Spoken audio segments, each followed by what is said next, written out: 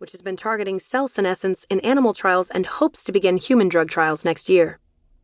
It's this influx of wealth that has brought novel anti-aging theories out of the scientific fringes and into gleaming Silicon Valley labs. DeGray notes that developing the means to make everyone live forever is not cheap.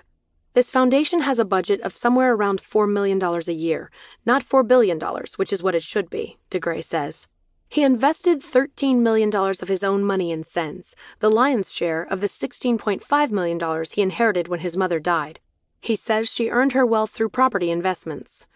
Sense has also been the beneficiary of PayPal co-founder Peter Thiel, perhaps Silicon Valley's best-known advocate for curing death. As Thiel told the Washington Post in 2015, "I've always had this really strong sense that death was a terrible, terrible thing. I prefer to fight it." Immortality, it turns out, is not such an easy sell. Most people don't like the idea of living forever.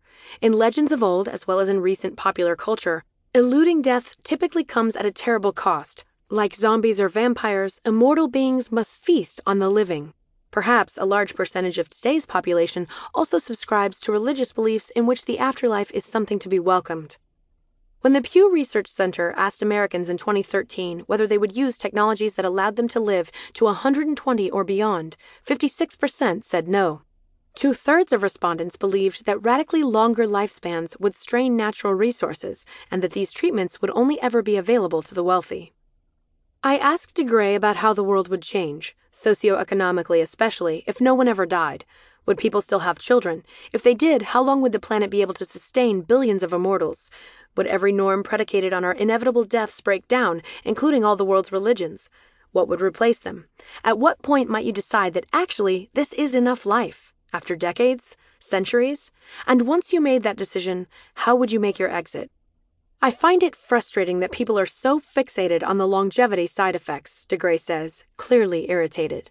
And they're constantly thinking about how society would change in the context of everyone being 1,000 years old or whatever.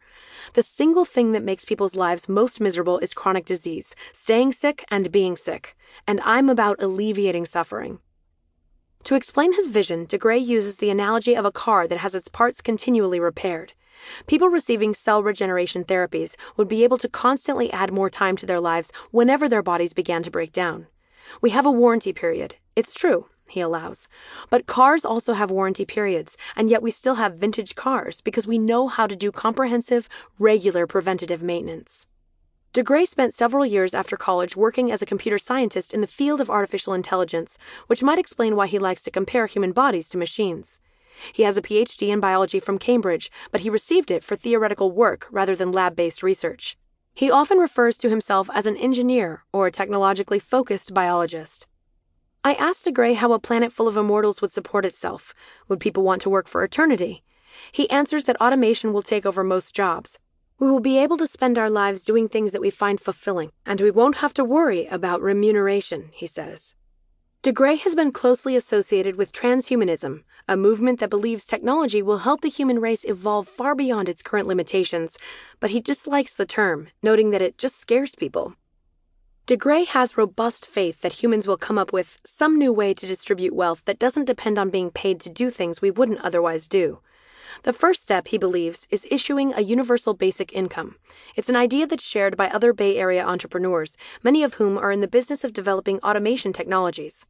Last year, Y Combinator, a highly successful startup incubator, gave 100 Oakland families between $1,000 and $2,000 a month in unconditional free income to find out how they'd spend it. The city of San Francisco recently announced plans to launch a similar pilot program. But these are small-scale experiments, and if robots do take over more jobs, it isn't clear whether our economic and political systems would reconfigure to support all unemployed people in time, least of all, forever. And that 1,000-year-old person, he or she has already been born? Oh, absolutely, yeah, DeGray assures me. It's highly likely.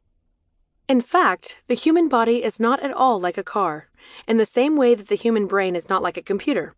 Such comparisons oversimplify the staggeringly complicated organic systems that researchers are only beginning to glimpse. The chaotic interactions between our trillions of cells and their enzymes are still poorly understood. We know almost nothing about why some people hit the genetic jackpot and live much longer and with much more vigor than others who have similar life circumstances. The question is all the more vexing because elderly